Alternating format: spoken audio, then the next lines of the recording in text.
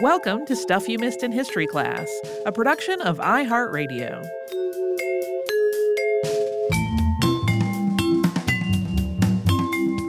Hello and welcome to the podcast. I'm Tracy V. Wilson. And I'm Holly Fry. We're coming up on the 1-year anniversary of the World Health Organization's announcement that COVID-19 could be characterized as a pandemic. That happened on March 11th of 2020. And then a couple of weeks after that, Holly and I talked on the show about what it was like to be living through such a massive and worldwide, clearly historic event while also hosting a history podcast. And we re-aired our previous episode on the 1918 flu pandemic as a Saturday classic because it seemed relevant to what was happening. I don't think either of us really foresaw that we might be in a place to do kind of a 1 year later episode. Not even a little.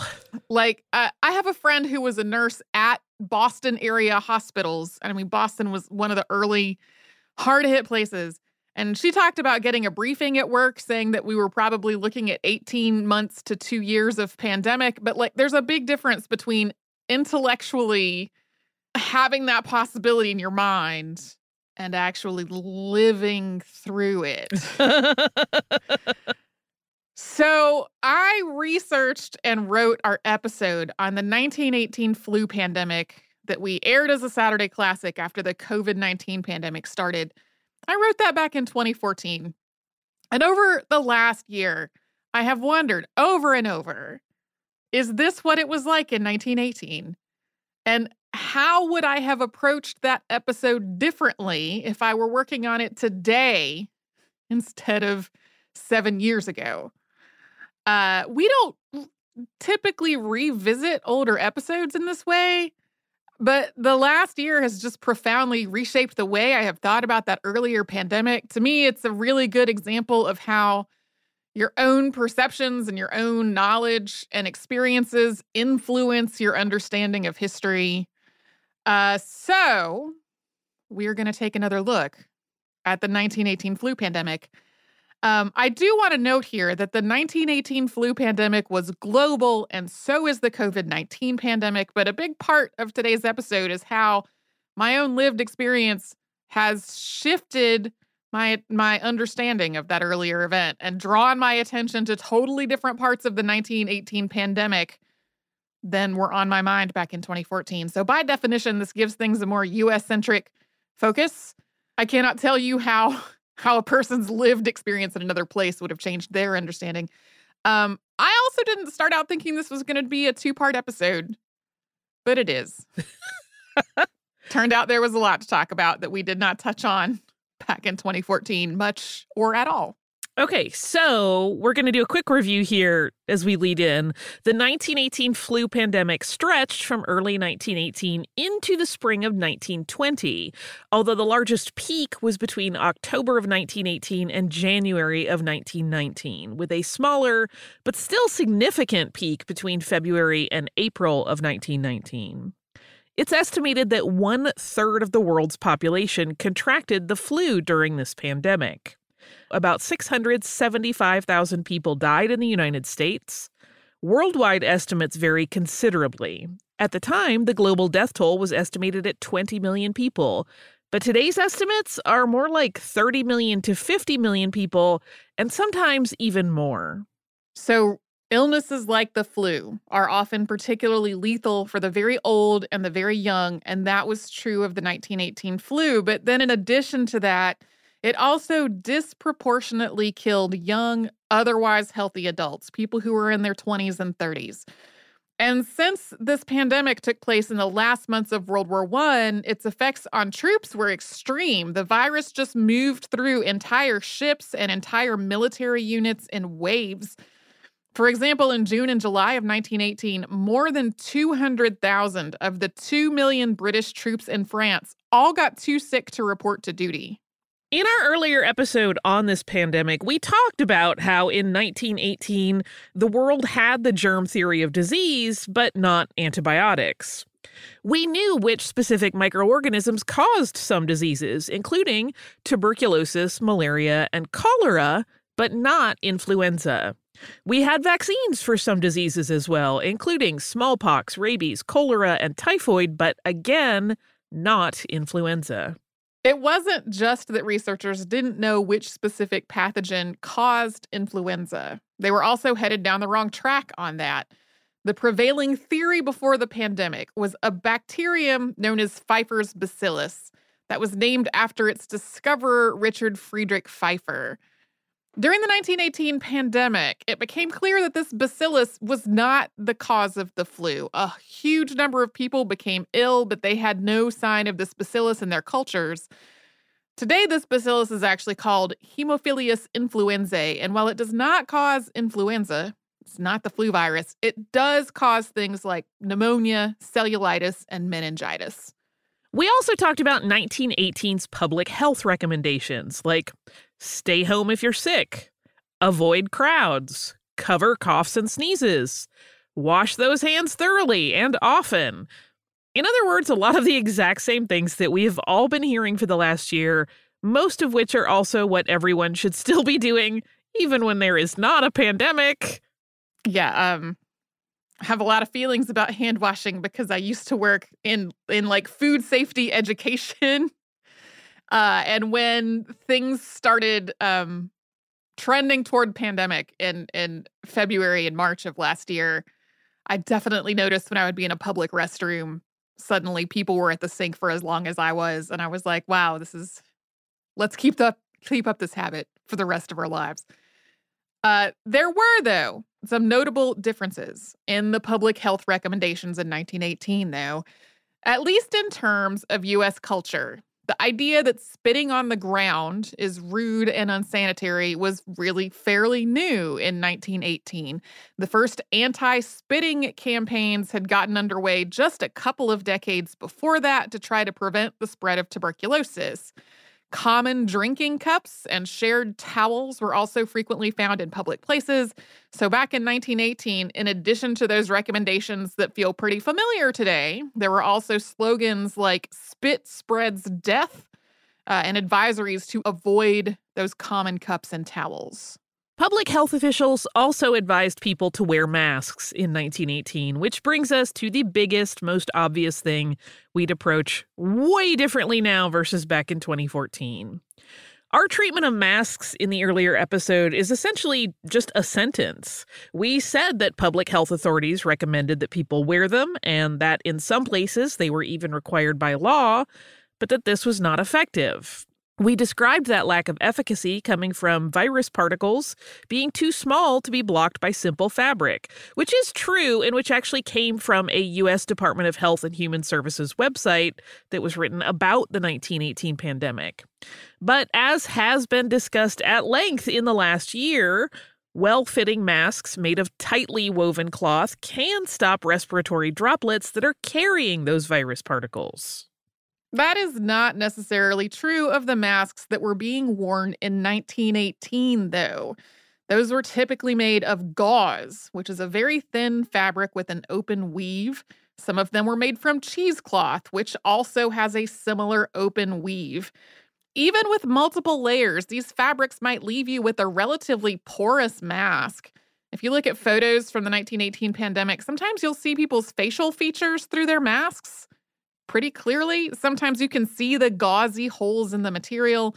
Sometimes people also cut holes in their masks to smoke, or if they didn't have gauze or cheesecloth, they made masks out of materials that were way too thin to do any good at all.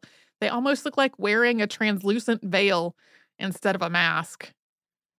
Like, I saw one photo of Red Cross nurses, and it was literally only attached up over the bridge of their nose and had this filmy, diaphanous quality. And I was just like, that's not helping. No. Well, it's interesting, too, because, I mean, even then, cheesecloth was being used in kitchens to strain things, so you knew stuff could go right through it. So it's an interesting choice. A publication called An Experimental Study of the Efficacy of Gauze Masks, which was published in the American Journal of Public Health in 1920, looked at whether the masks themselves were effective. And the authors concluded that a gauze mask that had enough layers to actually block respiratory droplets was also very hard to breathe through, and a person's exhaled breath just escaped around the sides of the mask instead. So if you're hearing us talk about this and you're thinking, wait a minute, didn't you talk about gauze masks being effective in that episode on Wu Lian De and the pneumonic plague? That answer is yes. But those masks had a layer of cotton wool in the middle of all that gauze.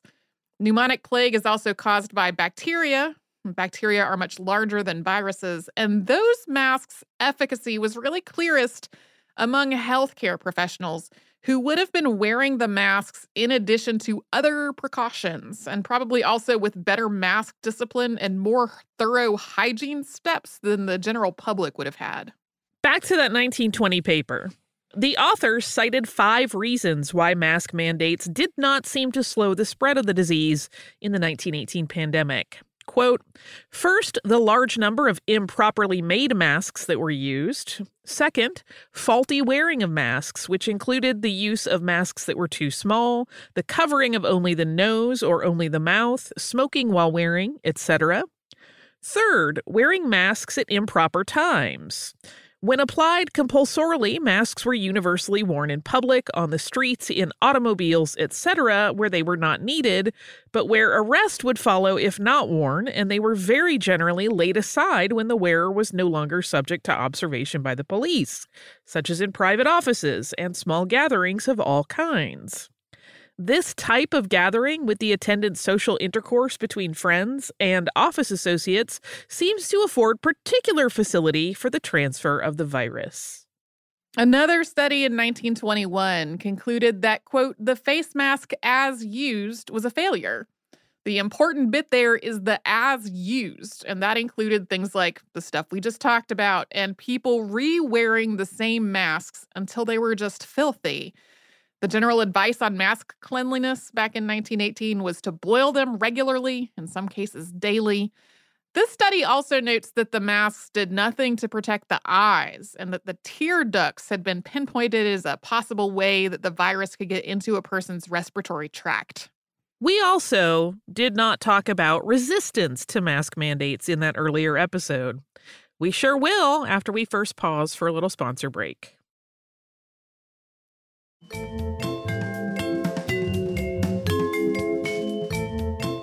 The most famous group of mask resistors during the 1918 pandemic was the San Francisco Anti-Mask League.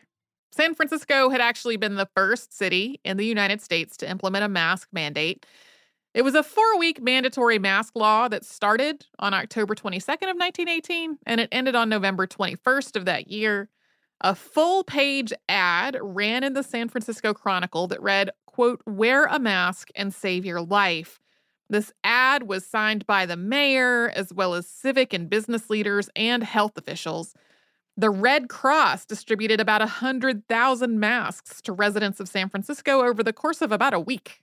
People who were seen in public without a mask were fined $5 or $10 or imprisoned for up to 10 days.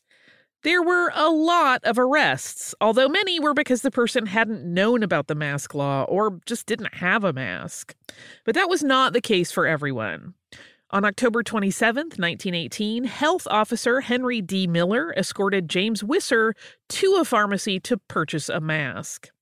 The details here are a little bit fuzzy, but Wisser refused to either buy or wear one.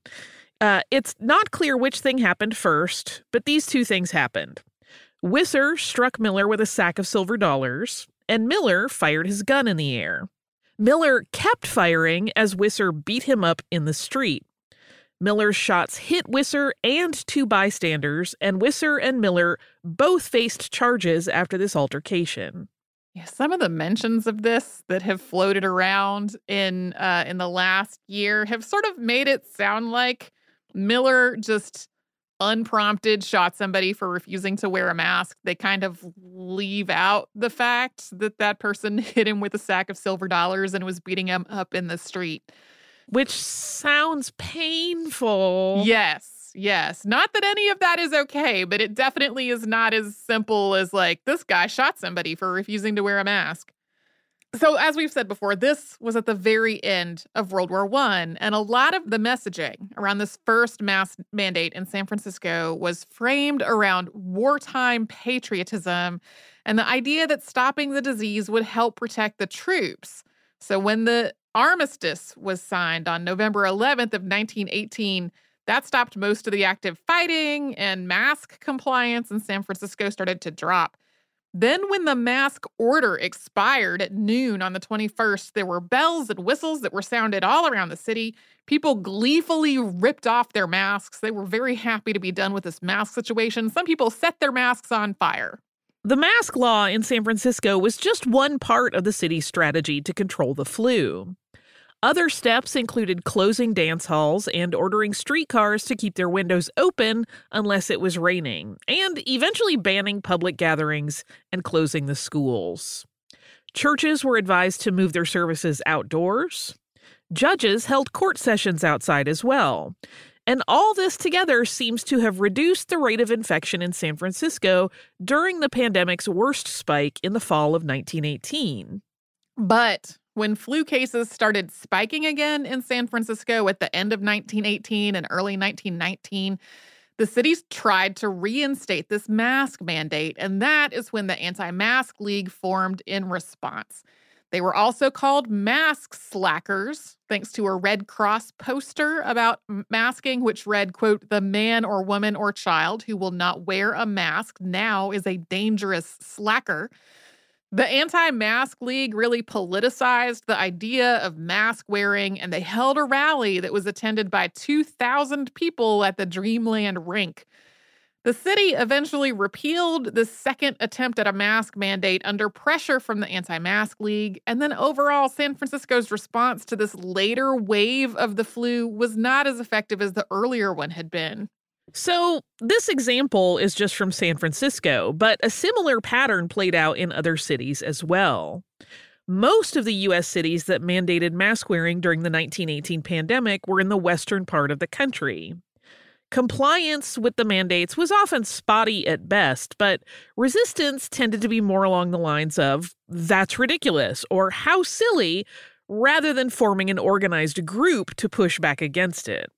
And a lot of the complaints about the masks will probably sound pretty familiar. People found them uncomfortable to wear and hard to breathe through. And as we noted earlier, if you actually had enough gauze layers to be effective, that probably was really hard to breathe through. Public health officials also worried that the appearance of masked people out and about would lead to panic, or that wearing a mask might lead people to be less vigilant in other ways. That's an argument we have heard in the last year.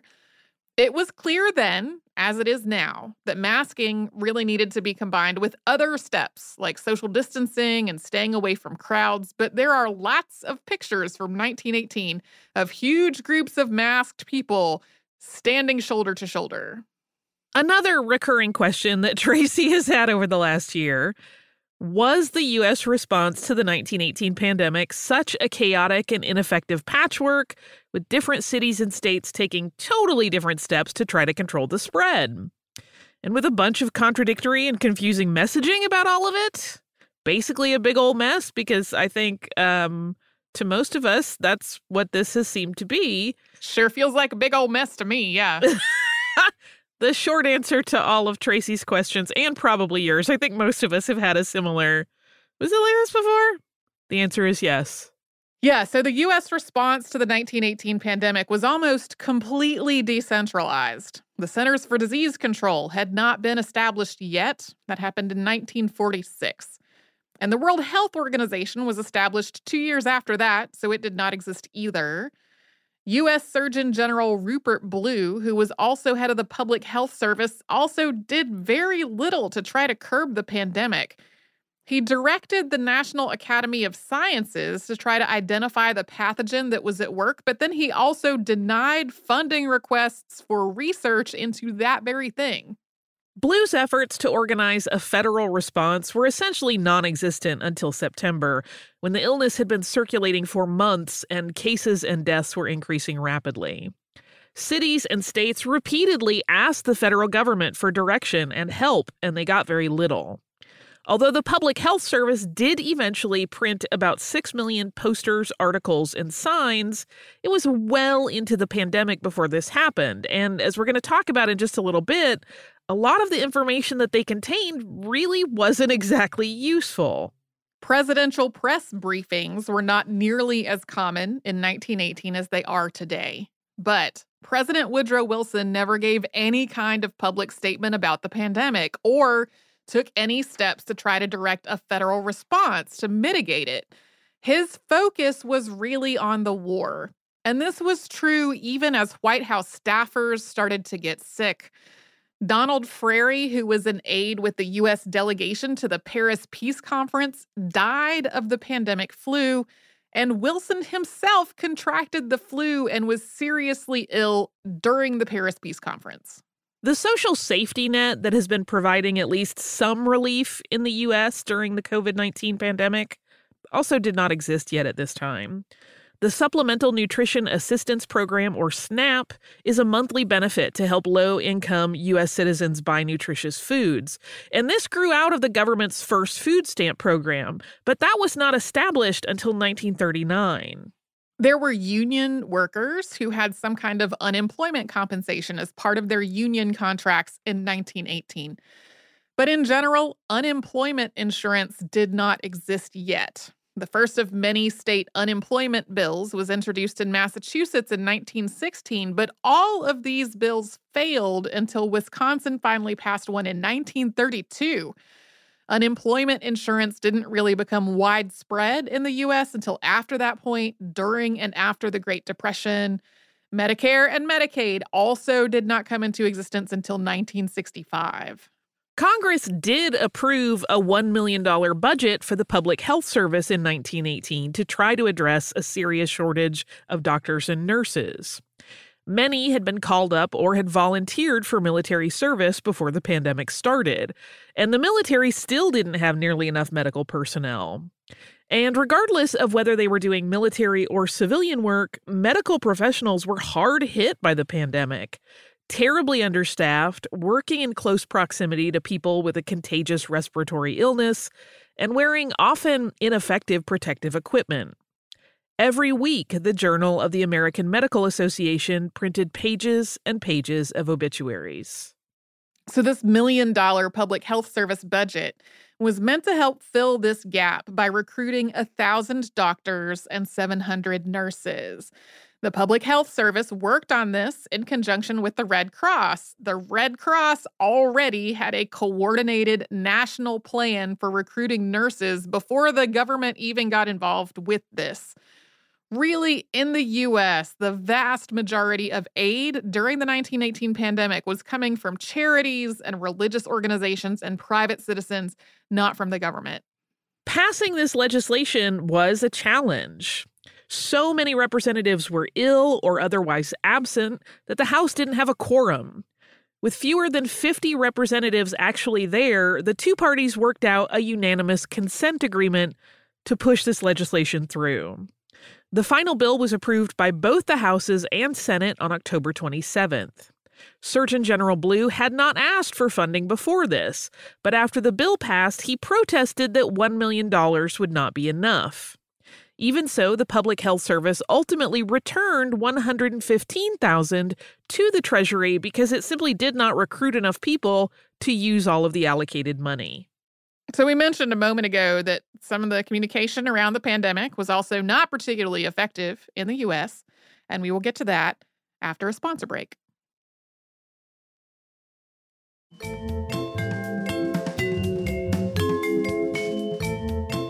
Because of the war, U.S. officials were generally more focused on maintaining morale and avoiding panic in 1918 than they were on fighting the pandemic.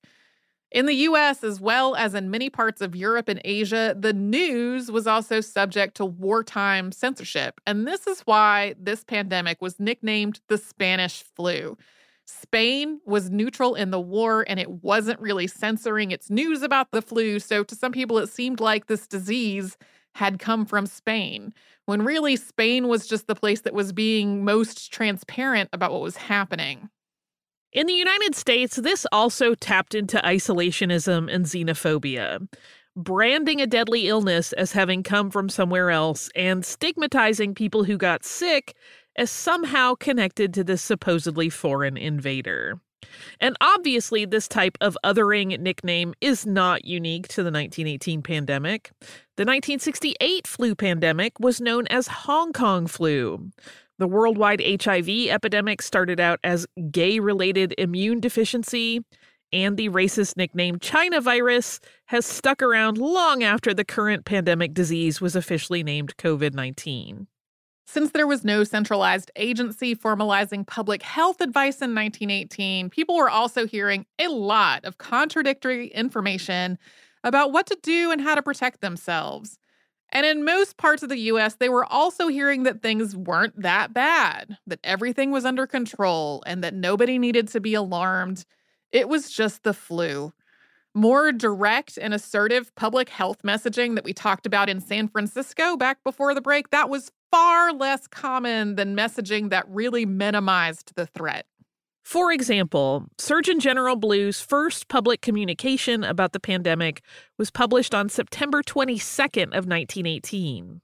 It ran under the title, Surgeon General's Advice to Avoid Influenza, and it was full of very basic health advice like avoiding crowds, covering coughs and sneezes, choosing and chewing your food well, avoiding tight clothes, and, quote, don't let the waste products of digestion accumulate. Yeah, basically don't leave crap lying around. Right. Basic sanitation and care. Extremely basic sanitation and health steps.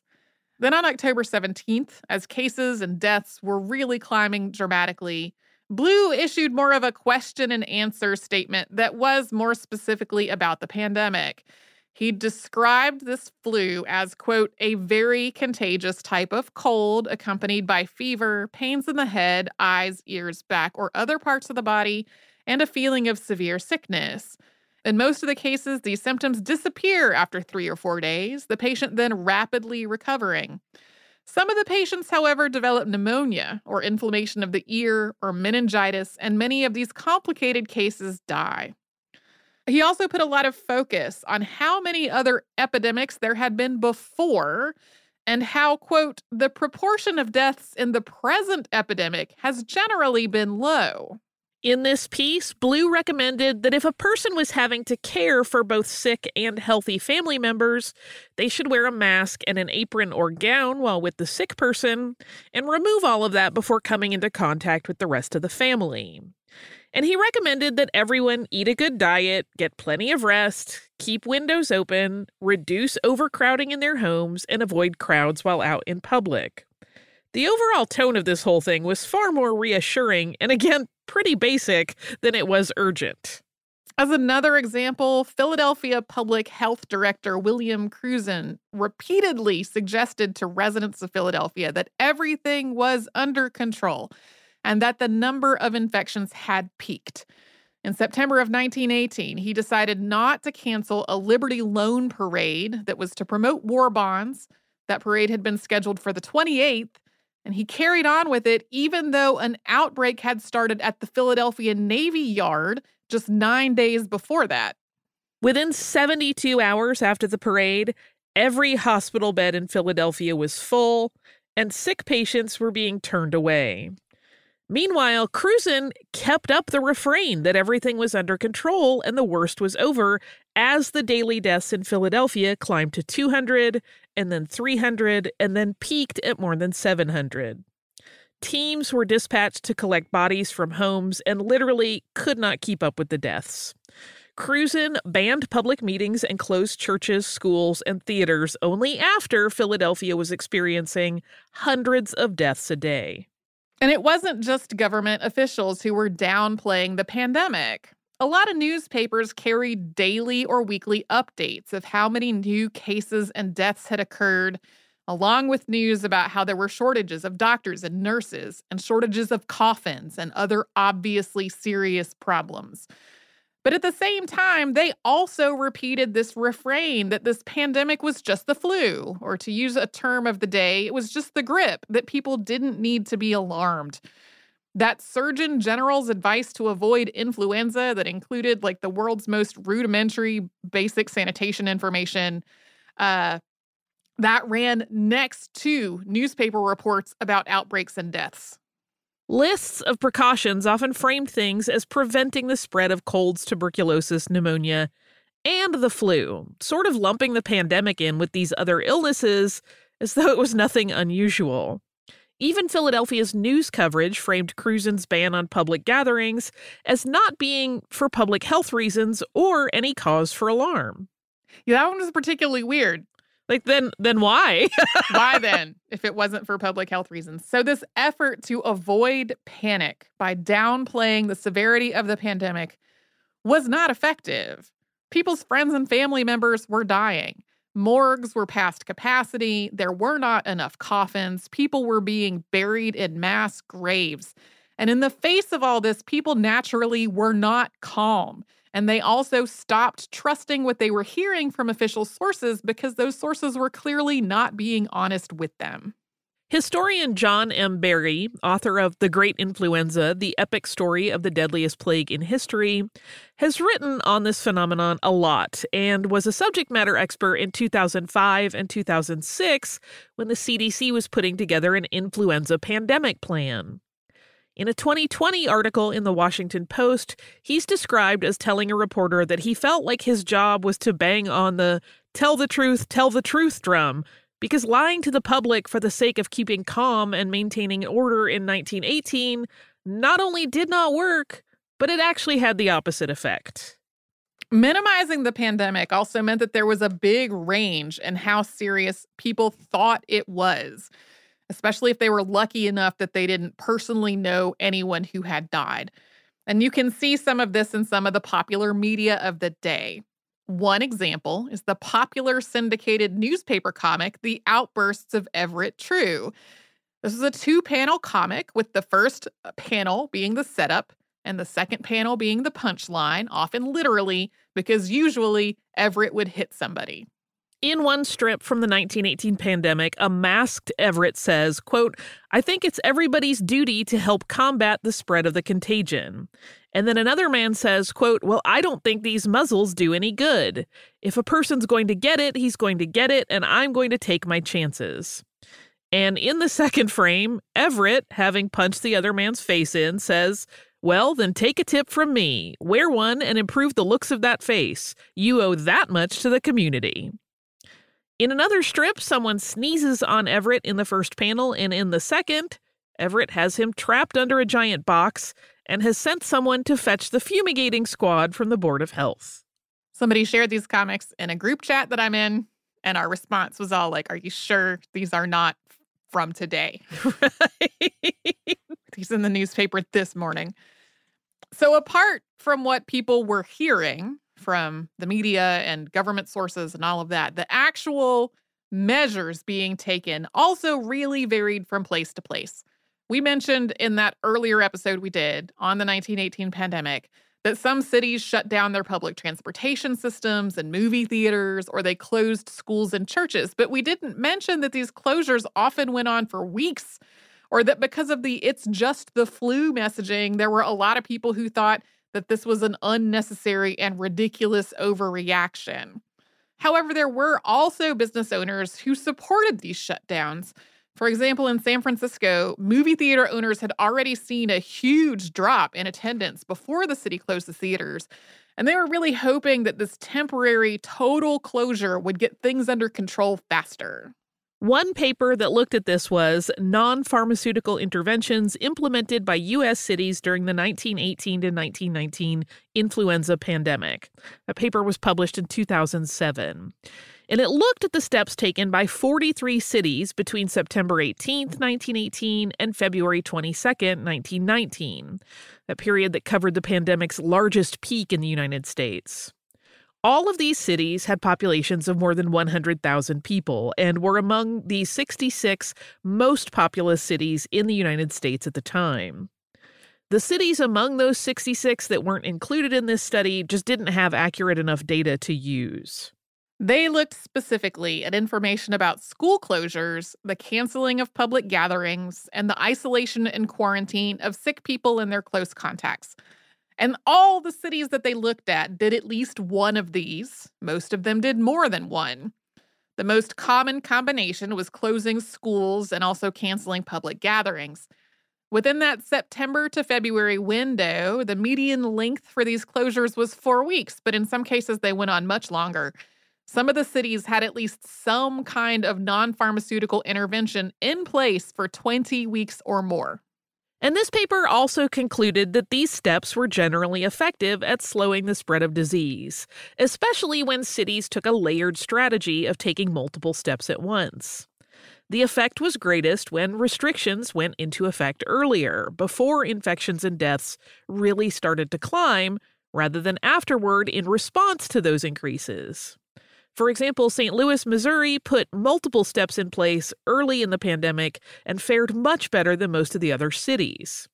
Overall, cities that took multiple steps took longer to reach peak mortality, and they had lower peak mortality and lower total mortality rates than cities that did not. Various cities took other steps as well, beyond the cancellations, closures, and quarantines that were part of that study. We talked about San Francisco's multi-part response earlier, for example.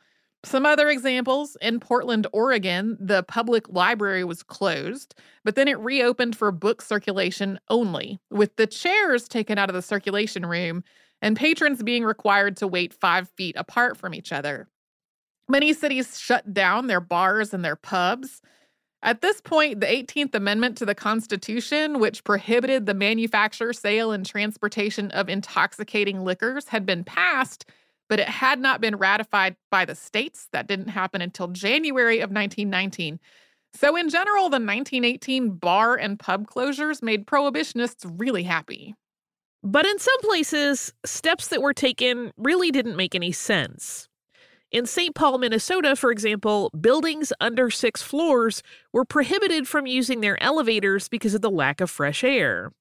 There was a lot of resistance to this, and some of it was definitely justified. Like, shutting down the elevators made the buildings inaccessible for disabled people and discouraged people from going outside into the fresh air, which was believed to be necessary for health. Ultimately, the elevators were put back into operation, and they had a limit of 1 person per 5 square feet of space.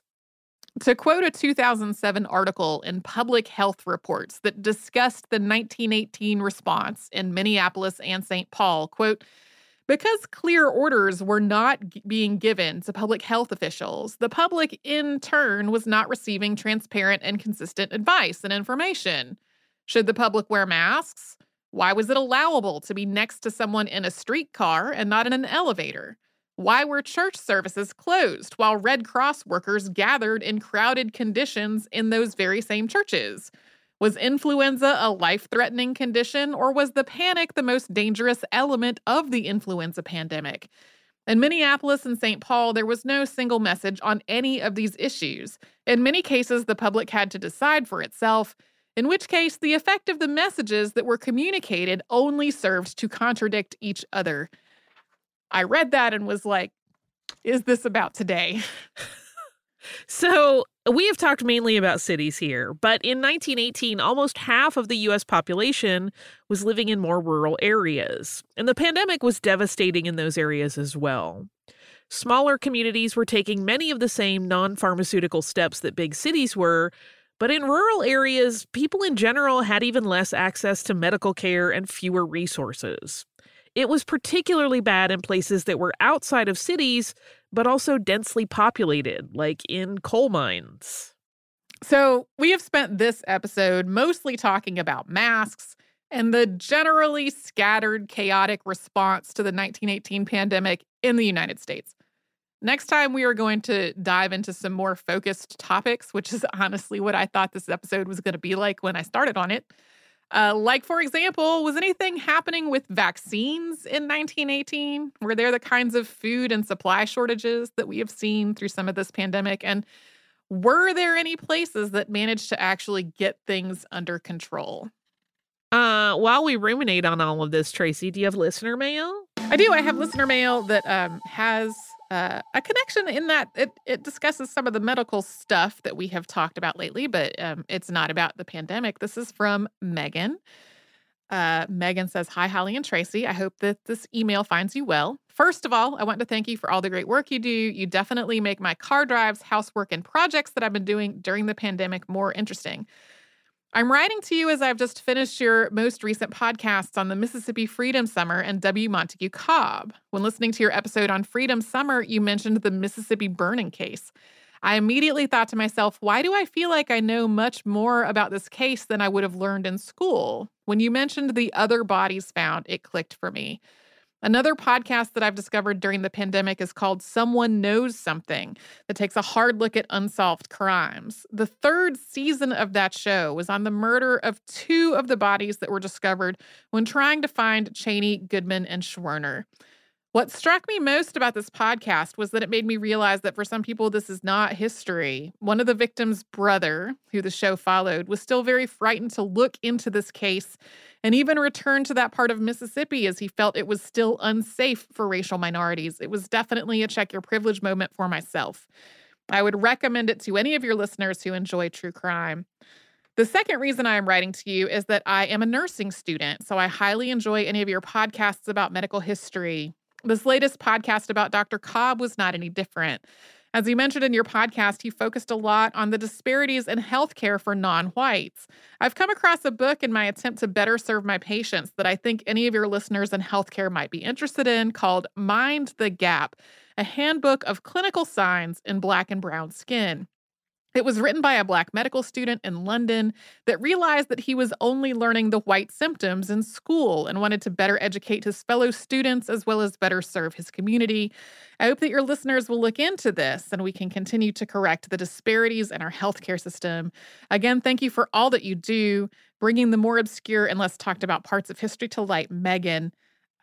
Megan also sent dog pictures. Yay! Thank you so much for the dog pictures and for this email. I spent a moment looking at this at the Mind the Gap handbook. There's a whole website for it online, and some of it has like photographs of things like skin conditions that look very different depending on the coloring of a person's skin. Mm-hmm. One of the ways that I know this has come up with the COVID-19 pandemic is the oxygen monitors that go on your fingers, reading people's oxygen saturation very differently if they are Black or brown. So there's a whole huge and immediate relevance to this. So thank you again for this email. If you would like to write to us about this or any other podcast, we are at historypodcast@iheartradio.com. And we're also all over social media at Missed in History. It's where you'll find our Facebook, Twitter, Pinterest, and Instagram. And you can subscribe to our show on the iHeartRadio app and Apple Podcasts and anywhere else you get your podcasts.